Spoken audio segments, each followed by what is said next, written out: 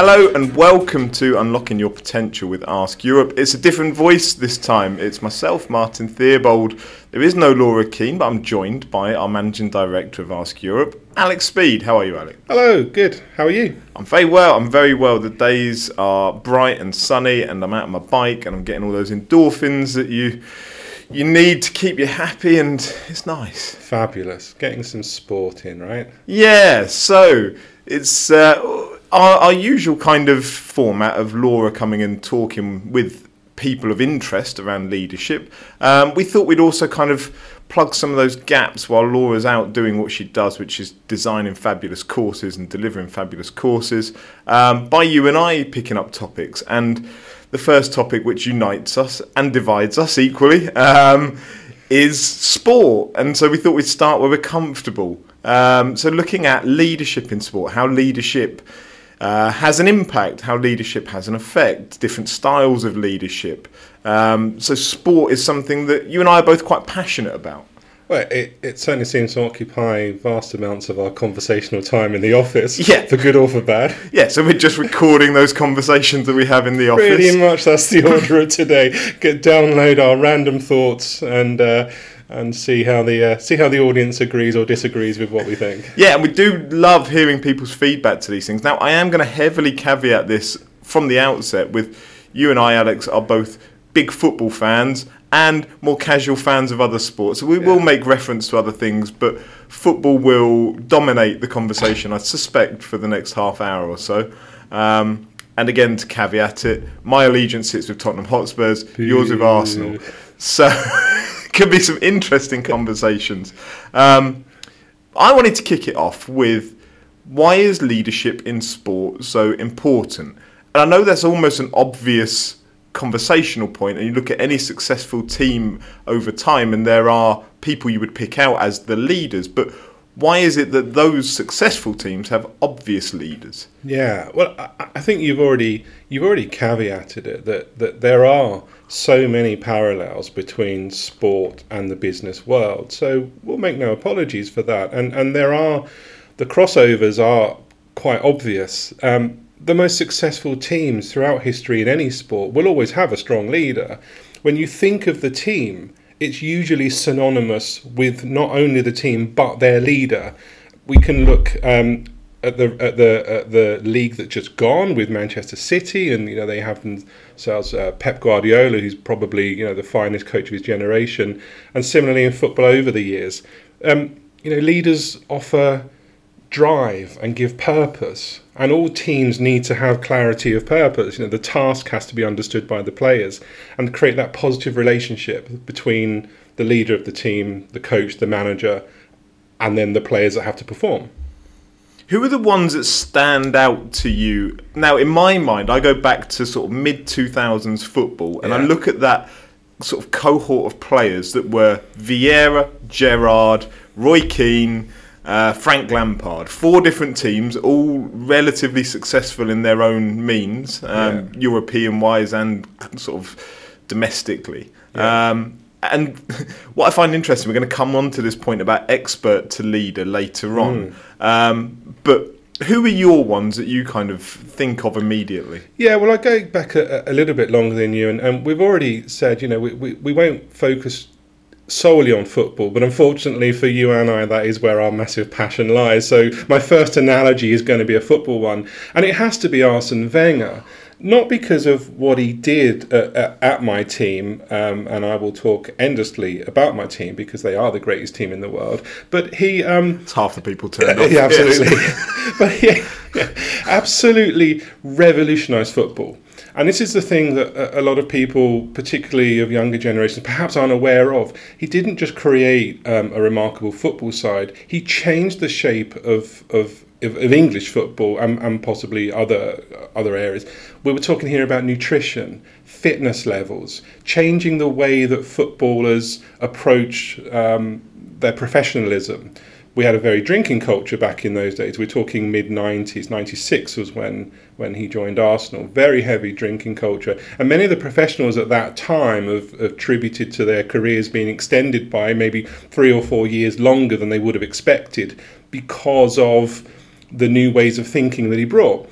And it brought instant success because we'd never seen it before. And of course, then other teams understood what was happening, and they in turn implemented good nutritional regimes, and they caught up. And perhaps part of the criticism is in the last sort of 10 years of his tenure, he didn't then have the ability to think, well, what's next? And the modern coaches like Pep Guardiola have got new ideas, and that's why they're successful. But ultimately, they'll get caught up.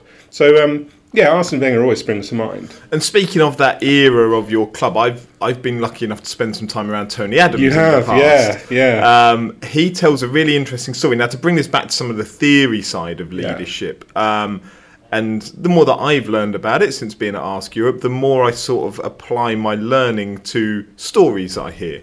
And the kind of Lencioni 5 dysfunctions. So looking at that trust, that conflict element, he tells a really interesting story about Dennis Bergkamp, and they were on their way up to Middlesbrough, and Bergkamp had recently joined, was a superstar name, and everybody was so respectful of him, but he wasn't apparently, and I don't know the ins and outs, but performing away from home at these smaller grounds at the time, some deemed smaller grounds, no offence to anybody from Middlesbrough. And he went up to Bergkamp on the coach on the way up there, sort of stood over him and said to him, you have to perform today. You have to put it in today. You have to work hard today. And that conflict element, that he was confident enough with the trust of the team and the respect that he'd got as a leader to call out the most high-profile player at the time and be able to have that conversation with him, which I thought was a really interesting dynamic to have. Yeah. Especially as, sort of that almost fearfulness, I guess, of somebody who's cost millions and millions of pounds, but Tony was the person that was sort of respected enough to be able to bring that conflict to the table. Yeah, I think what we're seeing there, of course, is those leadership traits in play. Leadership's it's a behavioural process, isn't it? It's there to influence individuals and groups towards those set goals.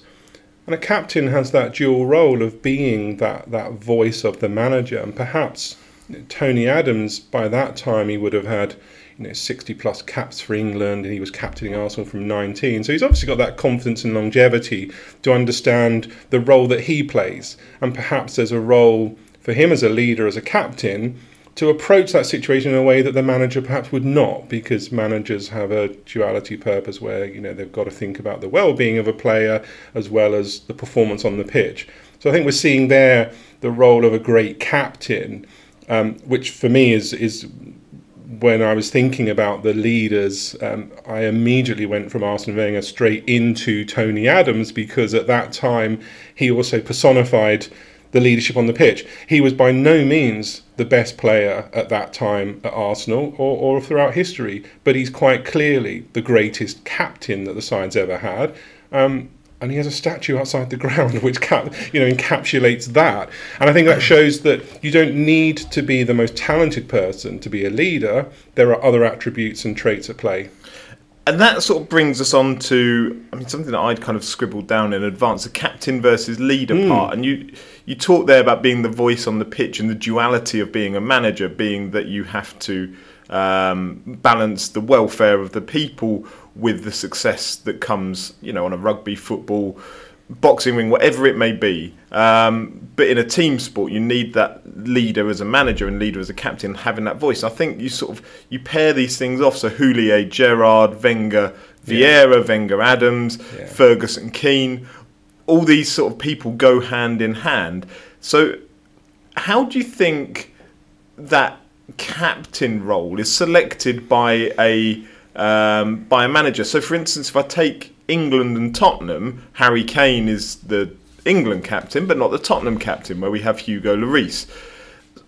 And various managers, unfortunately, over time have passed through and kept that same dynamic, which must be a tempting thing to say, take it away from Lloris and give it to Harry Kane, and that'll go down well with everybody, but none of them have. So what do you think they're looking for when they select that leader on the pitch and in the dressing room, and those moments they're not around to witness everything? Yeah. You're describing there, interestingly, the managers and captains from a football experience that resonate with you. And you've listed there great captains. And we we instinctively understand what it is that they're bringing. But interestingly, you haven't listed players like Diego Maradona, for example, possibly the finest player to ever play, but he was always the captain. We don't remember him as a captain. No. We don't remember Lionel Messi as a captain, because I would argue they probably don't show those traits that you would look for that are synonymous with leadership. What are those things? Well, we've said that the manager, the captain is your manager's conduit on the pitch. Could be on the road. If it's cycling teams, they're not privy to have their manager riding a bike alongside them. So they would always have a road captain who's calling the shots and looking at strategy. I think one of the things they have to do is lead by example. But it's a flawed approach to make your most talented person your captain. And of course, we see that in the workplace, don't we? Yes. We see that we promote people into positions of leadership, usually because they're technical expertise. And that's okay, nothing wrong with that. But we're not considering that they're leading through their technical ability, but do they actually have the attributes that are necessary to be a leader? And that's why one of our flagship programs is our Expert to Leader program, which then seeks to upskill those technical experts who will have authority, but give them the additional skills they need to lead people. Because it's not about the position you hold in leadership, it's about how you conduct yourself. So more of an emphasis on relationships, empathy and listening, being able to delegate tasks, great communication skills, influencing, and of course then taking that responsibility of others. And I think those are the traits that we see in captains. And I'd always argue that is your star player, whose emphasis is on the brilliance of winning the game, is their focus on the well-being of the team, you need to move over there and, hey guys, come on, let's really get behind, let's focus on what we're doing. Possibly not, which is why the best player doesn't necessarily make the best captain. Which is interesting, because we're talking about multi-billion-pound industries and the amount of wealth that is at stake individually and collectively. Have you ever heard of stories where clubs pick a captain and then would actually put them through something like an Expert to Leader course? Because I never have. No. And actually, to embed those traits into somebody could be hugely beneficial. But instead, they're given an armband, not training. Yeah. Well, that's a fascinating question. I mean, the straight answer is I don't know, and I've not heard of that. I'd be very surprised in the modern world if any professional sports team is not investing their people in that way. We see young footballers, and again I have to apologise that we're focusing so heavily on football, but we see young footballers, we know how much media training they now have, and we see that playing out. We see 18, 19-year-olds, the England stars, Jude Bellingham, Bukayo Saka, they're very polished in front of the camera, and that doesn't happen by chance because there's an expectation of conducting themselves and representing their club and country. So I think it'd be unlikely that there's not leadership skills being implemented. I don't know what they are, and it's a fascinating question, and it'd be really interesting to either find out or explore that ourselves. Yeah, we need to explore that somewhere. To take it out of the lens of football shortly, not for too long, because frankly I'll get lost. One of the sort of leadership and I suppose going back to that pairing things up, but it's a question about how many are the right number of leaders within an environment. So if I take it back to the Rugby World Cup 2003, Clive Woodward, Sir Clive Woodward, being the coach of the England team. But you think of the people that sort of when you see those pictures of the trophy being lifted and you look at the faces that are in there, you've got Martin Johnson, Lawrence Dallaglio, Johnny Wilkinson, three people that immediately in my mind were all leading different areas of that. Now, two of them are in the pack in Dallaglio and Johnson, and then you've got Johnny Wilkinson out in the backs doing his kick in and being incredibly successful. What's the right number of leaders, and sort of how does that dynamic work if you end up with too many of them? There's 15 on a pitch. At that point, sort of 20% of them we would probably consider to be leaders. Yeah. I'm sure we'll come back to Clive Woodward. We'll talk a bit about different leadership styles, because he famously had a very democratic style of leadership, which is uncommon, but certainly exists. So he would regularly involve his senior players in decisions. I think the answer to the question is can you have too many leaders? I mean, really, can you? I would say you probably can't, but the issue maybe more lies in, do those leaders have a shared vision? Is there a lack of understanding? And I think what we can often see in the workplace is that there are leaders with labels, but what you're actually doing is creating too many managers or even bosses, to coin the more Americanized phrases. Therein lies the problem. You start to lose direction. You start to lose that shared focus, which is what we look to leaders to give. So I don't think you can have too many leaders, providing that they're all sharing the vision, they're all on the same page and understand the core purpose, which is what you've just described with the England rugby setup. There was absolutely shared vision and focus on what the goal was, to win the trophy. Yeah, and in my mind, whether it's right or wrong, I don't know, but they all sort of, outside of the sporting world, would get along very well, and sort of, I'd imagine their personalities blended particularly well, and you wouldn't... Yeah, and you're describing there, again, an effective cohort that's working together, but shared purpose, shared vision. So I would think, thinking about the workplace, it's hard to imagine an environment where too many leaders can ever be a bad thing, providing you're all absolutely on the same page, so that vision is set, you've got strong purpose and values, you understand what your values mean. We've talked about that in previous podcasts, about it can't just be words, it's actually got to be those actionable verbs underpinning your values, so those behavioural competencies. And I think if every leader can understand those fully, then it's a great thing to have lots of people that can lead and drive the organisation forward.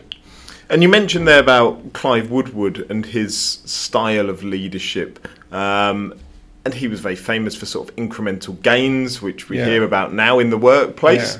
Yeah. People looking for those small changes, marginal changes that will create an impact. What is it, do you think, that made him so successful, Sir Clive Woodward? Because he also then tried to apply it at Southampton Football Club to less success. So was it that there was an environment that embraced what he was trying to do, and he almost had a clean slate with that setup that football perhaps wouldn't tolerate or embrace? And what is it that you think made him so successful in that rugby genre? Yeah, it's a really good question. I mean, I haven't done any detailed analysis of my own or even read any research about those parallels between rugby and football. I think we can all instantly see that there are differences. There's a different culture in rugby that probably lends itself more to that democratic style of leadership we spoke about. Football doesn't. And we know that historically you get more autocratic leaders, and that's just that culture within the sport. I mean, let's talk about that for a moment. We understand those leadership styles. Lewin, Lippitt and White set these way back in the 30s. We've got our autocratic leaders, our democratic leaders, and our laissez-faire leaders. So that autocratic style is probably what we see more in football. Making the decisions, motivated to complete tasks as quickly as possible. But typically your autocratic leader doesn't really take into account the opinions or the preferences of the group. They're just so driven on the task. They probably won't delegate responsibility, but they focus on group performance and achievement. And I think in the football world, I bet you're instantly thinking of coaches and managers right now. Yeah. Who do you think? Alex Ferguson. Absolutely right. Yeah. Alex Ferguson is the person that meets that mould, to the point that I don't think you could have Alex Ferguson now. Football clubs are too big. Yeah. There's too much to take on. Yeah, but interestingly, an autocratic leader can also be, it's not a negative, because it can be very effective when you need quick decisions for large groups, but also in those early cognitive stages of learning. So if you think back to that famous class of 92, that incredible group of young players that Manchester United inherited, that lended itself beautifully to Ferguson's autocratic style. They needed shaping. They needed those cognitive behaviours forming, and in turn they became a ruthless winning machine. Brian Clough, Jose Mourinho, these are other managers that have that autocratic style. Clive Woodward, much more democratic, very famously. Ted Lasso, amazing coach. Much more about sharing decisions, sharing delegation, believing in consultation, and developing those meaningful interpersonal relationships. We don't want to get too stereotypical, but that instantly feels much more rugby-like than football-like. Yeah. And that's possibly why it worked for him in the England setup. I don't know, I haven't done the research. But clearly it was hugely successful, and a managerial style that lent itself very well. Other people throughout, Nelson Mandela famously had a very democratic style, Tim Cook at Apple. So it can be hugely effective, and it's very clearly proven to be very good. And then your more laissez-faire styles, where the leader will stand aside, allow the group to make their own independent decisions. That style can tend to happen automatically, but you can then very quickly find that you get loss of direction in the group if that's applied. It's not really that common, and you might struggle to think of examples where that happened. But I can think of one example where it's happening in a microcosm rather than a greater. I'm afraid I'll go back to my original example of Arsene Wenger. Famously, never went anywhere near the change room at half time. Yeah. Always knew he didn't need to, because he'd let the players work it out for themselves. The players knew long before the match kicked off what was expected of them. That had already been coached and discussed. And if they were performing badly, he'd just leave them to it, and they would sort it out themselves, probably in a more confrontational and aggressive way than he would. And then for those last 3 minutes, he'd go into the changing room, ensure that the direction was agreed, and then the team go out with their purpose. But that's not going to work in a constantly evolving way, which is why we see those democratic styles as generally being thought to be the most effective style. Too much autocratic rather, can lead to players finding that they lose connection with the coach. We see this repeatedly with coaches like Jose Mourinho. Frequently we read in the press about he's lost the changing room. It's just that style doesn't lend itself. It's not nurturing the talent. And I think you mentioned him a minute ago, and I say it somewhat tongue-in-cheek, and I know it is fictional, but the Ted Lasso approach. Yes. He sort of isn't an expert in his field and is happy to sort of delegate decision-making to the changing room. For those that have seen the programme, there are many people that causes friction within players and allows sort of gaps to fill, and then people to fill voids. It's not a documentary. It's not the all or nothing of... I thought it was... No, because the most successful coaches and the most successful leaders in businesses understand how to use all three styles. And of course, they're not limited to those three styles. We just talk about those because it's a reasonably well understood model. Human behaviour is far more complex than that. But you switch from one to the other depending on the situational need that you're confronted with. And the very best leaders, the very best sports coaches understand that. And yes, we're talking about a fictional character in Ted Lasso, but actually, for those people that love the show, if you watch the character, there are times where he's actually far more focused and professional than you're led to believe, because the success of the team is paramount. And actually, if tough decisions are there to be made, he'll make them. And that's what all great leaders can do. Yeah. And I want to circle back round some names that I mentioned earlier. That cohort of midfielders from the mid-2000s: Gerrard, Lampard, Vieira, Keane. All of them, probably four of the most successful and best footballers of their generation, all captains, all leaders, none of whom have been able to translate that success that they had as players into managers. And I often think about this, and I often think, is it a question of, and I think it with Roy Keane in particular, now I may be miles off, one of those sort of things that you would expect of a leader is that they set the values and they set the standards. And would somebody, do you think, struggle coming out of being a world-class elite footballer who has their own standards and own values of what they expect, to then being put into clubs where you haven't got players that can perform? And again, take it to the workplace. If you are an exceptional individual who's great at their job but gets promoted into a managerial position, you expect people to have your same drive, standards, values, and if they don't, do you then struggle to perhaps empathise with their position and be able to put yourself in that through that lens of seeing where they are, and therefore struggle to build the team dynamic and build ultimately to results and success? Yeah. It's a great question, and we can't get ourselves inside the head of these players, and yet I'm not sure I wish to with Roy Keane, if I'm honest. Maybe not, but we see time and time again that the great captains, leaders on the pitch, great players don't always translate to being great managers. So there's clearly something else at play. As you were asking the question, I'm thinking there about things like the work we do around the research of people like Dan Pink, looking at what is it that motivates us. Is it satisfaction of the performance on the pitch, or are we motivated by success? So that play of, is it trophies or other personal success that matters most? And I think we're talking about players here who were clearly driven. Their desire was all about the purpose, using Dan Pink language, and perhaps not necessarily the mastery of what they're up to. Whereas, in the modern world, Harry Kane, you'd probably argue that it's the desire for personal success and stats that overrides his burning desire for either money or trophies.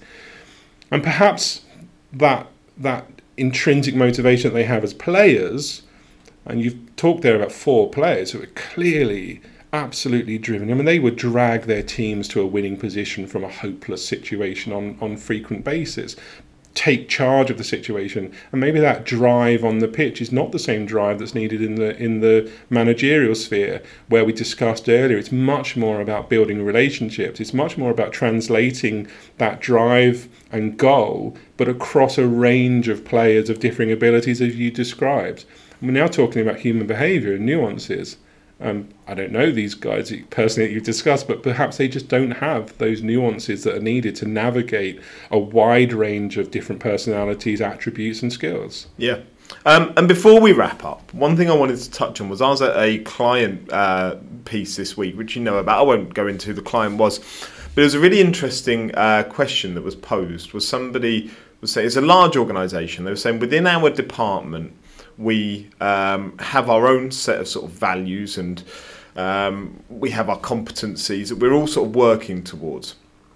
But the organisation has its own values, and the two aren't necessarily completely aligned, although on the whole they are. They're saying, we have our organisational ones at the top level, and then as a department we have slightly different drivers. And somebody from very high up within the organisation was there, and she said, we've had this conversation, and to bring it back to a sporting context, and I loved the phrase, she said, we've been discussing this at a high level, and we see it as being available for both club and country. And so your club being your departmental areas that you're focusing on, and your brilliance that you create within your club level, and your country being the organisational goals and aspirations, and the work that you're doing is driving both. But you're there for club and country, and I thought it was a brilliant piece. Yeah, good analogy. And of course we see those dichotomies playing out in the sporting arena, whether it's football or otherwise. One of my other passions, as you know, alongside football, completely different, is road cycling, because the strategies that are playing out constantly are hugely fascinating to me. There's always races within races, and you often there will see an individual sacrifice their own personal gain for the benefit of the wider team. Their team leader, next weekend the Tour de France starts, the team leader will generally be focused on trying to win the entire race. Well, that requires a whole multitude of different attributes. You have to be able to ride quickly in time trials. On an individual challenge, you need to be able to go up mountains, and it's remarkable how quickly those guys can do that. So the individual glory of a team member, they may be able to win a particular stage, which is a huge professional achievement for them, but they will regularly sacrifice that for the greater good. And so it's kind of that same club versus country analogy, and it's fascinating seeing those things playing out. I don't really have anything else to say to the question. It's just interesting, isn't it? And it's just more those interesting facets of human behaviour, and perhaps that's another example where we could invite people to comment on what they see and how that plays out in the workplace. Yeah, absolutely. So I just found it really interesting. You can be driven to achieve both, even if they're slightly, not 100% aligned. One can feed the other. Well, I think you can still have overarching goals that are still the same direction of travel. How you get there can sometimes vary, but ultimately, as long as you're still heading towards the same destination, which in companies is that long-term strategic goal, then it can't be a bad thing that you may deviate from the path temporarily, as long as you don't lose sight and completely go off on a tangent. Yeah. Right. Well, we shall wrap it up there, Alex. Thank you very, very much for recording. As ever, we'd love to hear your feedback. We'd love to hear your thoughts. If you'd like to get involved, please do drop us a note. We'll be pushing this out on LinkedIn and all the other channels. So thank you very much for your time in listening to Unlocking Your Potential from Ask Europe. We wish you well. Enjoy the summer, and we'll catch up soon.